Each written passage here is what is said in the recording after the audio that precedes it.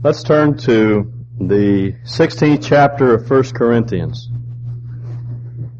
We've come to the end of this great letter by the Apostle Paul.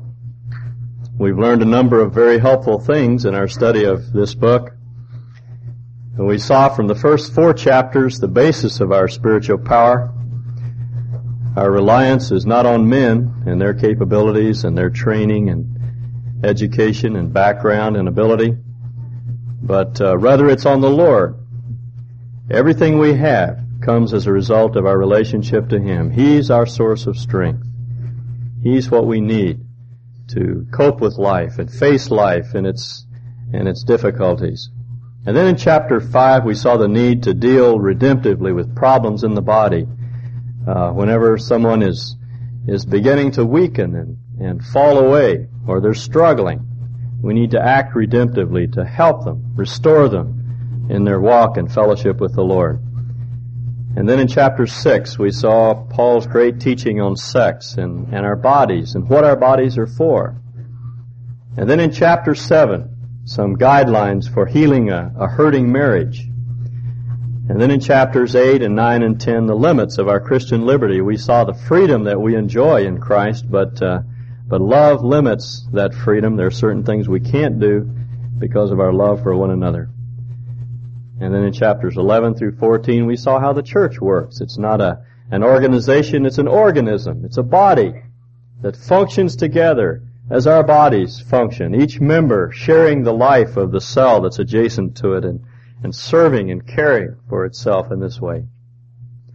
And then Paul concludes his book, at least the formal portion of his book in chapter 15, with this great note of triumph, the resurrection of the body, and the promise that God is going to give us a body that will be equal to the demands of the Spirit. Now these are all themes that Paul has been tracing through the book of Corinthians, and these are ideas that we've been looking at because they're ideas that equip us for life. That's, after all, what the Scriptures are for. They're designed to teach us how to live life as man was intended to live it. And then in chapter 16, we come to Paul's concluding note, his salutation, words of farewell to the people in Corinth, and greetings from the people in Ephesus, from which city he was writing this letter. Paul's concerned about a number of things. Let's observe them as we read through the chapter. Now concerning the collection for the saints, as I directed the churches of Galatia, so do you also. On the first day of every week, let each one of you put aside and save as he may prosper, that no collections be made when I come. And when I arrive, whomever you may approve, I shall send them with letters to carry your gifts to Jerusalem. And if it is appropriate for me to go also, they will go with me. Now, Paul's first concern is for the poor in Jerusalem, because this is something that is always associated with Christian faith, a concern for the oppressed and the downtrodden, the poverty-stricken, the weak and the needy. This is what characterized Jesus in his ministry. He says of himself that he came to preach the gospel to the poor, to bring release to the captives, deliver those that were in bondage and oppressed and weak and in poverty. And so this likewise is Paul's concern. Now it appears that these saints in Jerusalem were frequently in need of collections. We don't know why, but Jerusalem was never a very wealthy city, and the people there didn't seem to have a great deal of money. In addition, they were being persecuted by their Jewish brothers at this time, and it was a very difficult time for these saints in Jerusalem, and so Paul wants to gather a collection for them and take the money to Jerusalem to meet their needs. It's always characteristic of us in our relationship to Christ that we're concerned about the weak and the poor. Now, Jesus had that sort of outlook on things. He was probably the most poverty-stricken individual the world has ever seen. He said of himself, the birds have nests and foxes have holes, but the Son of Man has no place to lay his head. He had no money, and yet he himself gave. They kept a purse. It was kept in Judas' possession, and from that purse they gave to the poor. And now Paul is concerned about these poor saints in Jerusalem as well. Now he gives us some guidelines in this paragraph on giving, and they're very helpful. First of all, he tells us, our giving ought to be methodical. In other words, we shouldn't give because of some emotional pressure, because of some appeal to that's based primarily and fundamentally on emotions. We ought to be methodical and planned and thought out in our giving. As God has prospered us, Paul says. The New Testament knows nothing of a tithe. That was the Old Testament pattern of giving. In the theocracy, in the God-ruled nation, they gave a tenth. They gave a certain percentage. But under the New Covenant, there's no percentage designated. It's as God has prospered. If you're poor, perhaps you can only give 5% or 2% or 1%. Or if God has enriched you this past year, you may be able to give 50% or 75%. Or one man that I know gives 90% of his income and lives very comfortably on the 10% that's left. There's no percentage designated. The pattern is always the prosperity that God has given to us.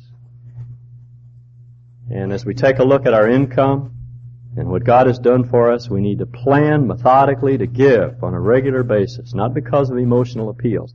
Paul says, as a matter of fact, there won't be any appeals. I want this collection gathered before I come, because there'll be no thermometers when I come. There'll be no fundraisers, no running up and down the halls and aisles calling for money. We won't do that. We want you to give.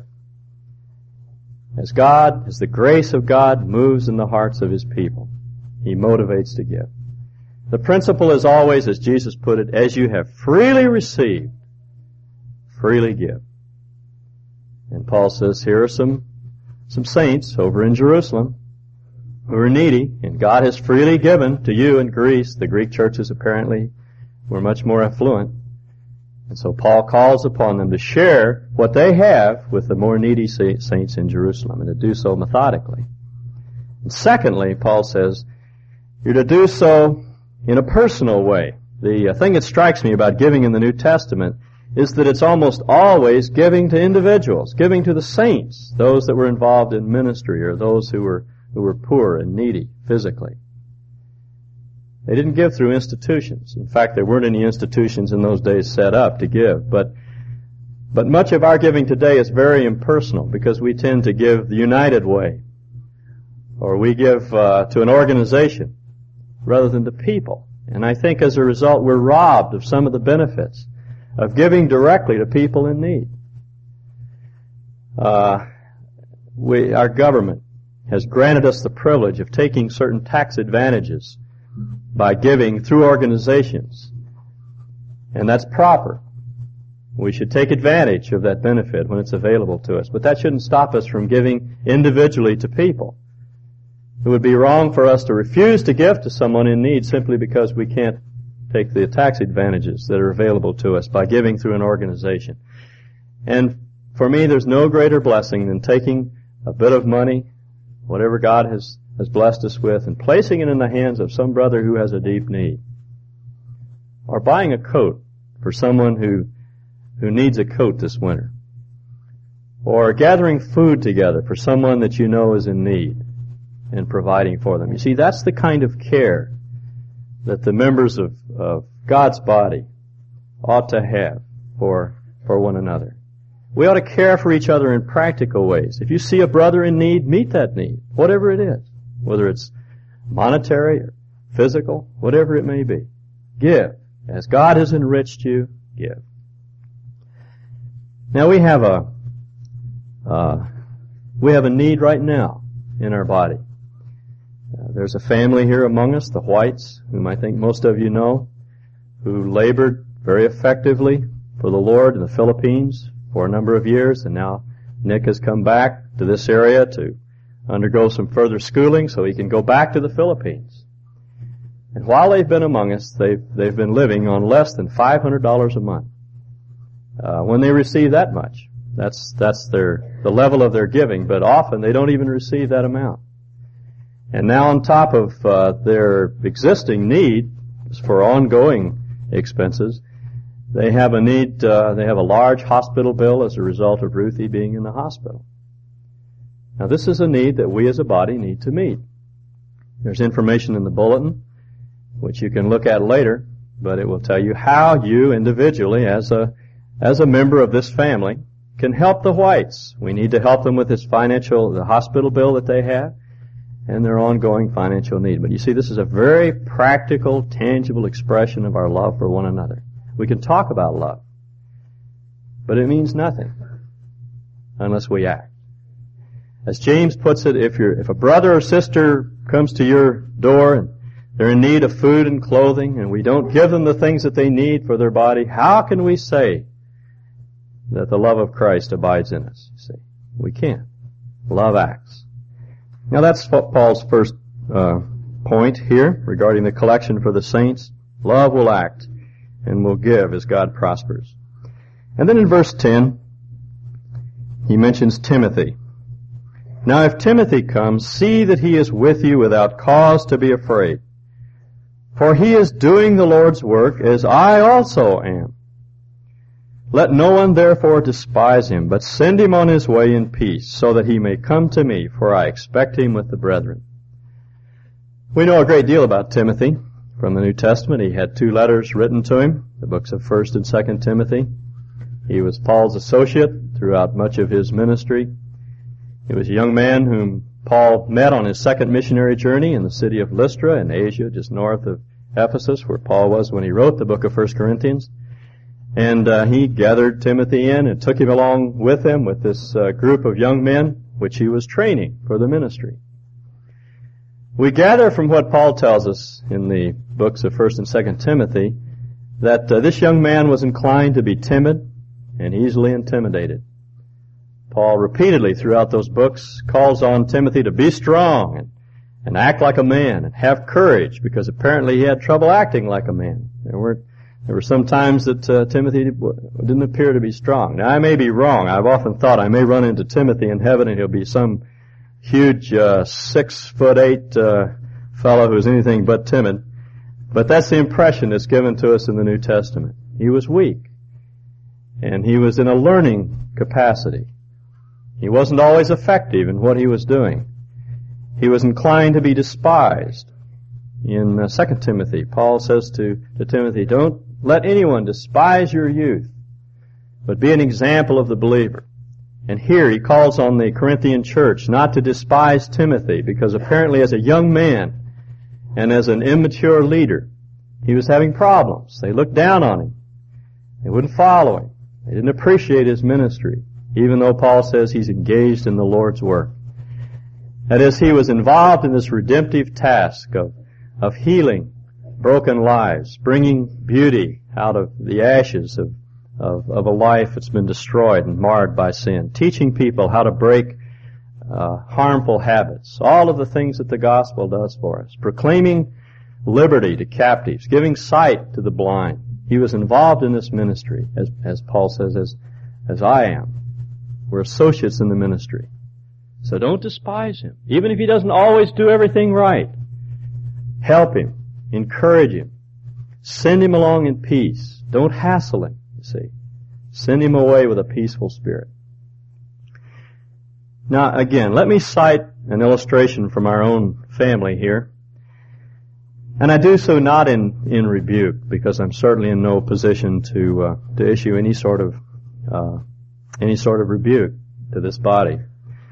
But we've just had, over the past week or so, a couple of weeks, an illustration of this sort of thing, where there was a young man, a staff man here, who was young and inexperienced, and who, through failure perhaps to communicate some of his feeling about his ministry and what matters in the ministry, completely miscommunicated, and parents misunderstood. And for about 2 weeks, we were getting phone calls. People were concerned and asking questions about some of the things that he was saying and doing. Now, the fact that people were challenging his ministry was not a concern to me, because anyone has the right to challenge another person's ministry. Your leaders and elders, pastors here, are not above contradiction. We're not your bosses. The only authority that we know around here is the Lord Jesus and His Word. As Jesus put it, You have only one master. All ye are brothers. So we're all brothers in the ministry, and therefore we're not above contradiction.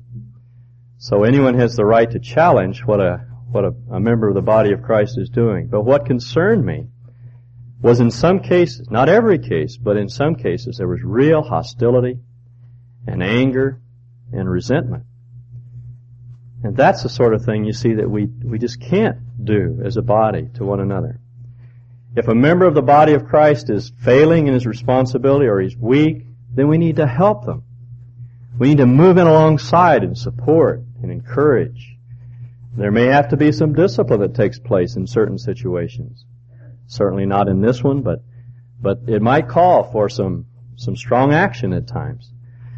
But whatever we do ought to be done in love and in a supportive way. As the writer of Hebrews puts it, be sure that no one among you falls short of the grace of God. When you see a brother who's falling down, then you don't run off and leave him. You go back and you help him up. You encourage him. As a friend of mine says, Christians are the only ones who trample on their wounded on the way into battle. And sometimes we're guilty of doing that. A brother falls and we don't stop to pick them up, we trample them. But that's not love, you see. Love is always redemptive. It's always encouraging. It always lifts up, builds up, and helps, ministers, and serves. And so when you see a leader or any member of the body of Christ who's failing and falling, we need to help them along in peace, Paul says. Honor them for the ministry that God has given to them because they're engaged in a redemptive work. It's God's work. And then in verse 12 he turns to Apollos. But concerning Apollos, our brother, I encouraged him greatly to come to you with the brethren. It was not at all his desire to come now, but he will come when he has opportunity. Now Apollos was Timothy's exact counterpart. Timothy was timid and inclined to be despised because of his timidity. Apollos was a learned man. He was from Alexandria, which was the intellectual center of the Roman world. Luke describes him as a learned person. Most of our translations state eloquent, but the word really is learned. He was highly skilled, highly schooled, well equipped. He was probably trained in the Greek schools of rhetoric as a debater and philosopher. And he had come to Ephesus and had begun to preach, and it was there that Aquila and Priscilla found him and straightened him out. His message wasn't quite right. There were some things he needed to understand, and Aquila and Priscilla got him on the right foot. And then he went back to Corinth, and he began to preach there. And he had a tremendous impact upon the city of Corinth. Eloquent, gifted speaker. But the problem was that unlike Timothy, who tended to repel people, Apollos tended to attract them, and so a sect grew up around Apollos. We read that story in the first 4 chapters of 1 Corinthians. There was a group that followed Apollos, and a group that followed Peter, and a group that followed Paul, and the church was beginning to splinter up around these various leaders. And apparently Apollos, rather than cause further trouble, came back to Ephesus. He left Corinth because he didn't want to split the church there, and now he's with Paul in Ephesus. And Paul, who could look upon Apollos as a competitor, calls him his brother. And he says, I encouraged him to come back to Corinth. Now that's a great man who can have that perspective on another man's ministry. He wasn't threatened by Apollos, even though Apollos' going back to Corinth might result in less esteem for Paul. But it didn't matter. It didn't bother Paul that people flocked to Apollos, when Paul always seemed to, again, have the other effect on people. He wanted Apollos to succeed, and he encouraged him. He didn't command him. You see, he is an apostle, and he had that authority. Only the apostles have that authority to command, but Paul doesn't use it. He simply appealed to him as a brother to go back to Corinth and carry on the work, but Apollos preferred not to at this point. And it just reminds me again that those of us that are involved in ministry are not in competition with one another. I heard someone say just this past week, with regard to another pastor in this area, he's my competitor. No, he's not. We're not in competition with Treasure Valley Bible Church, or or Boise Valley Christian Communion, or Central Assembly, or any other church. We may not agree with everything that's taught in every other church, but on the basics, in general, we agree on the heart of the gospel. And so we're brothers in Christ. We're not competing with one another. We don't care how many people go to their meetings. We're not interested in counting noses. The important thing is to do the work of the ministry, to carry out the particular distinctives that God has given to us, and to encourage one another, wherever we are, within the body of Christ. And that's Paul's stress here with his brother Apollos. I encouraged him greatly to come to you. And then in verses 15 through 18, we have the fourth group, Stephanas and his friends Fortunatus and Achaicus. Now I urge you, brethren, you know the household of Stephanas, that they were the first fruits of Achaia, and that they have devoted themselves for ministry to the saints. That you also be in subjection to such men, and to everyone who helps in the work and labors. And I rejoice over the coming of Stephanas and Fortunatus and Achaicus, because they have supplied what was lacking on your part.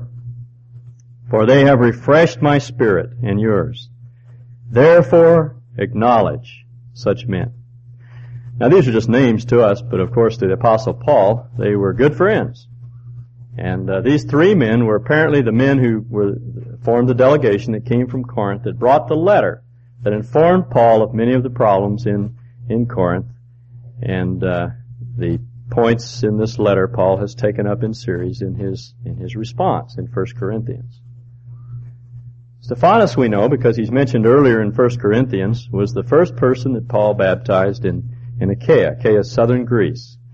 And the cities of Athens and Corinth were both in Achaia. So apparently when Paul went down to Athens and he preached the gospel in the marketplace, and then he was invited up to Mars Hill to preach, Stephanas responded. Whether he was one of the Areopagus, one of the philosophers at Mars Hill, or whether he was simply someone in the marketplace that heard Paul, Paul says he was the first fruits of Achaia, the first Christian convert. And when he became a Christian, his entire household followed suit. And all of them now belong to the Lord. When I read this passage this past week, I thought of the Matthiases, David and Marlene. How I think first, if I have my facts straight, Marlene was saved, and then her husband, and then really their marriage was saved as a result, and then the rest of their household, and now they're out saving others. They, like Stephanas, have dedicated themselves to the service of the Lord. And there are, of course, many, many other families that are doing the same thing here in our body. They're devoted, Paul says, to the ministry to the saints. The word that's translated devoted here is a word that was used in the Greek vocabulary of that day of drug addiction. These people were addicted to caring for one another, to ministering to the saints. They were hooked on hospitality. They just loved people. And they wanted to give themselves to people. As far as we know, they weren't part of the leadership, even in Corinth. When Paul says, be subject to them, he uses a compound form of the same word that's used devoted earlier. It really means to devote yourself in the sense that you listen to them. You let them teach you and instruct you and help you in various, learn from them. That's what he means. Here was a family that freely gave of themselves to people. And again, that's always the mark, you see, of God's family. They love one another. They give to meet the needs of the poor. They give for there may be a weaker brother. They give to encourage somebody else's ministry. They give in order to care for those that are hurting in various ways. And Stephanas and his family apparently had opened up their hearts and opened up their homes in Corinth, and it was a place that was known for service to the saints. And that ought to be true of us as well. You don't need any special training for that. You don't have to go to seminary to minister to the saints. You can begin by opening up your home. You don't have to wait till you get a new sofa or fix the hole in the carpet or shampoo the rug or whatever. You can start inviting people over now. Just cook a little extra at lunch. Got a number of students and people from the air base, young single people and others that you can invite over and get to know and start helping in various ways and encourage. There are people in the hospitals whom you can call and encourage. We've heard time and time again from various individuals how much they've appreciated just a call from some member of the family here to encourage them in a time of need. You can begin to give and care and minister to the needs of the saints. And this is what Stephanas had done in his family, and Paul says, it had the result of refreshing my spirit. The word that he uses here for refreshment is the word that Jesus uses when he talks about the rest that he gives. I'll give rest to your souls.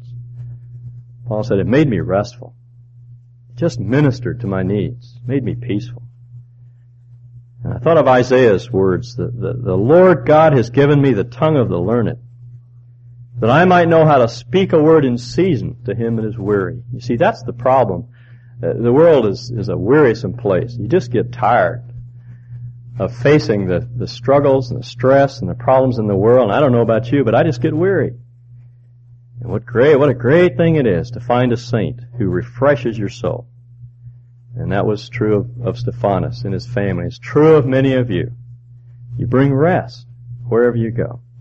Isaiah goes on in that chapter to say, the Lord God awakens me morning by morning. He awakens my ear to hear as the learned. That's where it begins. You start listening to the Lord. You expose yourself to the Word, and you let God teach you. And then you ask God to use you to bring rest to others. And He will, as He did in the case of Stephanas and his household. And then finally in verse 19, there's this word from the word of greeting from the churches of Asia. The churches of Asia greet you. And Prisca, Aquila and Prisca greet you heartily in the Lord. Prisca is just the shortened form of Priscilla. These two saints that we know about from the book of Acts. Aquila and Prisca greet you heartily in the Lord with the church that is in their house. All the brethren greet you. Greet one another with a holy kiss. That one phrase, the churches in Asia greet you, is a very pregnant phrase. Paul had come down to Ephesus some months before, and he began to preach in the synagogue as his pattern was. He was there for about 3 months, and then he was rather forcibly ejected from the synagogue. It was always Paul's way to either create a revival or a riot wherever he went. People couldn't be neutral about the apostle. And in this case, they drove him out of the synagogue, and probably I would leave town, but Paul went right next door to the hall of Tyrannus. Tyrannus was a Gentile philosopher, a Greek philosopher, and he had a hall there that he used probably during the evening hours to lecture on philosophy. So the Apostle Paul rented that hall. And one of the other versions, one of the other texts, tells us that for 5 hours a day, every day of the week, Paul taught the Scriptures in the hall of Tyrannus. And the gospel began to spread throughout Corinth. It began to heal broken lives and mend marriages and rebuild relationships and bring peace where there was unrest. And it literally exploded out of Ephesus throughout all of Asia. And all the little churches that you read about in the book of Revelation, the church in Thyatira and in Pergamum and in Smyrna and Sardis, Laodicea and Philadelphia, all those churches were the result of Paul's teaching in the city of Ephesus, because people began to discover these great life-changing truths, and they began to carry them out to the world. And things began to happen. And so Paul says, all the churches in Asia greet you. And behind that is an example of the power of the gospel. It's gone everywhere, changing lives. And these people now are a part of this family that you people in Corinth belong to. And they greet you as well. And oh yeah, Aquila and Priscilla, they want to greet you as well, and the church that's in their house. Aquila and Priscilla were Jews. They were from the Black Sea area, and they had moved down to Rome to ply their trade there. Aquila was a tent maker, and evidently a very successful one. And they had been forced out of Rome by the Roman authorities, and they had come over to Corinth, and they met Paul there. They lived together for a while because Paul also was a tent maker. And then they came to Ephesus, and it was while they were in Ephesus that they ran into this young intellectual, Apollos, who didn't quite have the gospel straight. Luke does an interesting thing in describing their contact with Apollos. Luke's a very careful historian. There's always a reason for the way he states things, and in that particular instance, he states Aquila or Priscilla's name first, which is very unusual. It would be like saying Mrs. and Mr. Roper. He says, Priscilla and Aquila took Apollos and instructed him in the way more accurately. And I'm reading between the lines, I'm not sure at all, but I have a feeling that what happened is that Priscilla came back home one day to her husband, Aquila, and she said, I just heard this fine young man teaching in one of the halls downtown, and he's gifted, and he has a great heart for God, but he just doesn't understand the gospel. Let's go help him. Let's invite him into our home for dinner, and let's share the truths that the Apostle Paul has taught us. And I'm sure Aquila, if he's like most men, would say, oh, no, Priscilla, I'm just a businessman. Well, I don't know any philosophy or theology. How can I help Apollos? I don't have anything to offer to him. But apparently they followed through, and the result was that a gifted man was established in the ministry. And not only that, apparently a church was established in their home. They evidently had a very large home, and they threw it open to the people in Ephesus, and they gathered there on the first day of the week to worship in their home, which is where most of the worship took place throughout the first 3 centuries of the church. Now, as I look through these series of names, to us they're just names. But to Paul, they were people. They were all part of the family. People who were giving and serving and loving each other in various ways. Now, I deliberately skipped 2 verses because I think these verses are the heart of the entire matter. They tell us how we go about being what God has called us to be. I don't know about you, but I know I ought to love people in this manner, but I have a very difficult time loving people.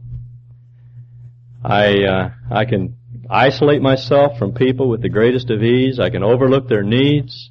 I can be harsh. I can be cynical. It's not easy for me to love. I need a resource to count on to be loving. And that's what Paul supplies for us in verses 13 and 14. Series of commands. First, be on the alert. Keep your eyes open. Watch out for false teaching, because it's abroad. Jesus said, as we get closer to His coming, we can expect to find more and more false teachers. It's to be expected. Some of you will remember some months ago the impact that John Todd had on the Christian community. This young man who supposedly was a member of the Illuminati and an ex-witch, warlock. And his tapes were being circulated widely through the church. I had a number of people who sent me tapes and asked me to listen to the amazing testimony of this young man. And as we now know, he was a fraud. He's been uncovered as just a fraud. He was lying. And yet, we as Christians were gullible. We weren't on the alert. Paul's saying, first of all, be alert. And then secondly, stand firm in the faith. That's the counterpart. That's the reason you're alert, because you want to stand firm in the faith. The faith here is the faith which was delivered by the prophets and the apostles. That is, the Word of God. If someone comes into your assembly and they teach something contrary to the Word of God, or they come over in your home through radio or television, it doesn't matter how charismatic they may be, how powerful, how dynamic, how loving they may appear, how godly they may seem to be, how many miracles they work, how many signs they do, what visions or dreams they see. If they say something contrary to the Word of God, reject it. Stand firm in the faith that the apostles and prophets have given to you, and act like men. Now you can even say that to women. Be a man. And somehow we automatically know what it means. No one has to spell it out for us. We need to be men. We need to stand tall like men. We need to exhibit our Christian manhood in all circumstances. You know, man is the only part of God's creation that acts contrary to his nature. We alone of all creation can be unmanly. We can act in ways that are contrary to what we really are. C.S. Lewis once pointed out that you would never think of clapping an alligator on the back and saying, come on, be an alligator. Because alligators always act in accordance with their nature, but man doesn't. We sometimes are not manly. And Paul tells us what we have to do to be manly. In the last imperative in verse 13, we have to be made strong. Unfortunately, the translations obscure the fact that the verb is passive. It's not be strong. That's what the world tells us. Get tough. When the going gets tough, the tough get going. That's a good secular strategy. Be strong, but that's not the Word of God. God says be strengthened. Be made strong in Christ.